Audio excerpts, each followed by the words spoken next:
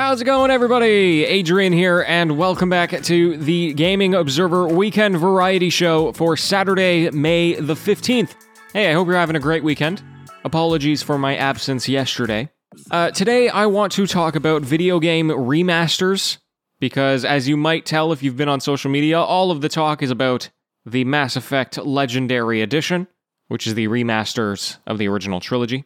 And it's actually been pretty interesting for me because while I haven't been playing Mass Effect, I have been playing another remaster, Final Fantasy X, on the Xbox Game Pass. So I'm very much surrounded by remasters right now. And it really got me thinking about, why is it that we like these so much? Why is it that we, ask for companies to do remasters? Mass Effect was probably one of the most requested remasters for a very long time. Or if nothing else, just create some kind of bundle that would put the three games together.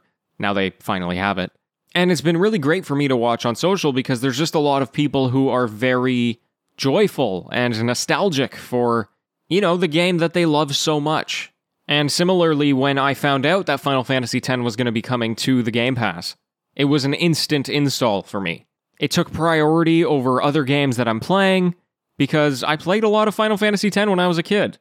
And so I guess, one reason why remasters are so successful is because of that nostalgia. I instantly knew it was worth it to play this game again as soon as the beginning music started playing.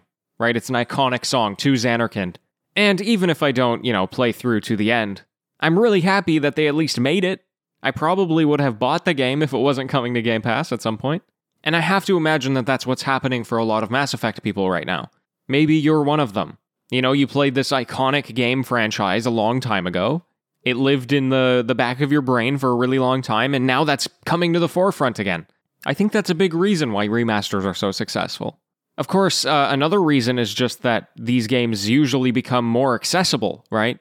I mean, if you want to play Mass Effect 1 right now, I guess you could do backwards compatibility on the Xbox One and Xbox Series X, so there is something there. But, Mass Effect is pretty much a game of that generation, the 360 and the PlayStation 3. And so just for them to come out and say, hey, now you can play the game but on another console, not only does that make it easier for people who have already played the game to want to play it again, but it also introduces it to new audiences, right? I mean, we're 2 console generations ahead now.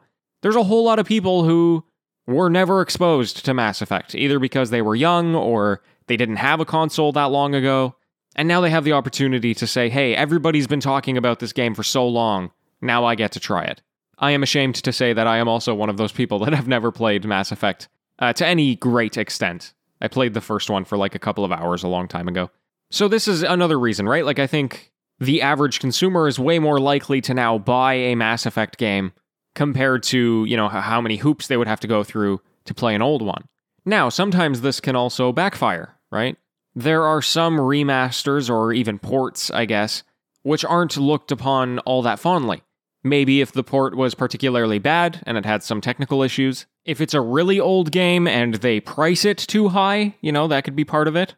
Right? Imagine if the Legendary Edition was priced at the equivalent of a modern AAA game times 3. Instead, they're packaging 3 games into one AAA price. So there's definitely some nuance that has to go into these releases. It's great business for a lot of companies, but they have to do it right. I mean, if you go onto the Mass Effect Steam Edition right now, and you look at the negative reviews, it's people complaining about the performance. I also think that sometimes the label of remaster is used a little bit too liberally, perhaps, or happens too often. How many years do you need to take between a game releasing for it to then have its remaster come out? When The Last of Us came out in June of 2013, they had what they already labeled The Last of Us Remastered just 1 year later. And this was so that it could be upgraded to the PlayStation 4 from the PlayStation 3. But was it really so much a remaster as it was optimizing for a new console? Is that the same thing? Can a remaster just be optimization? It's an interesting question, right? There's always been a lot of discussion around what's a remaster versus a remake. I didn't talk about a lot of remakes here because that's a whole other rabbit hole. But anyway, I'd be curious to hear your thoughts. Regardless if you're playing Mass Effect right now or if there's any other remasters that you're a fan of, let me know what you think. My friends, that's all I got for you today. Thank you so much for tuning in. I'll be back with another variety show tomorrow. And until then, happy gaming, everyone.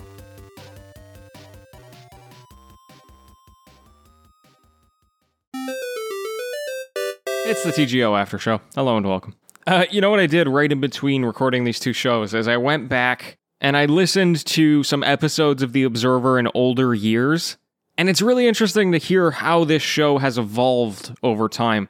I'm probably going to share some of that audio, and you'll notice how different I sound. Even just last year, right? Like, if you go to May of 2020, the tone of voice, the cadence, the way I talk, it's very different just 1 year ago.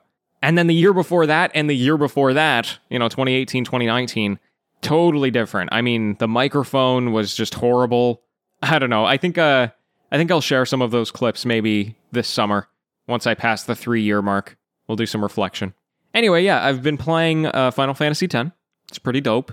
I was actually very impressed with the graphics for this remaster because I remember I recently, and by within the last couple of years, I had stayed over at my mom's house, and she still had my old PlayStation 2 there. I had a PlayStation 2, I didn't have any games for it really. One of the only games I had was Final Fantasy X. And so, I was just staying over for the night. I thought, what the heck, I'll pop in Final Fantasy X and just play the first hour of it. And I just remember being blown away at being like, oh my god, these graphics are disastrous. Like, how did I ever game on this?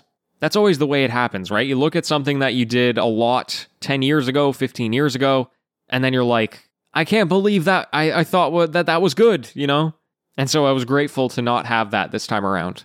The graphics just looked normal, as my brain would have remembered them, even though it's not what it looked like back then. And I don't know, like I said, I'm probably not going to finish this. It's possible. I finished Final Fantasy IX last year, and I was not anticipating that I would do that. But what I do know is that this remaster also includes Final Fantasy X-2, which I never played, but I've also heard is not the greatest, so I don't know if I'll end up playing it, but I don't know, maybe I'll give it a shot. Tell me what you think. If you have any strong opinions about Final Fantasy X-2 and whether or not I should play it, I would appreciate your input. Now, of course, that is just on a backdrop of us looking for a new place to live. And boy, oh boy, is that ever a journey. I remember how anxiety-inducing it was the last time we had to move in 2017 into our current place. And I hate revisiting it. Like, our hometown in particular is so fast-moving with the rental market. I mean, they list something and it's going to be gone within a week. So you really need to have all of your documents ready to go. You have to be ready to make an offer. And if you don't move quick enough, it's going to get slipped out from under you.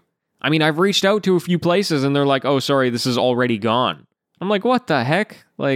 So anyway, I mean, we're looking forward to it. We're hopefully going to actually move into a full house with me and Shelby and my best friend between the three of us. And that's going to be really nice. We're going to have a lot of space to spread out. In our hometown, the rental market is reasonable. I mean, it's not amazing, but it's reasonable. Way better than Toronto, which is my frame of reference of late. And I don't know, we're pretty excited.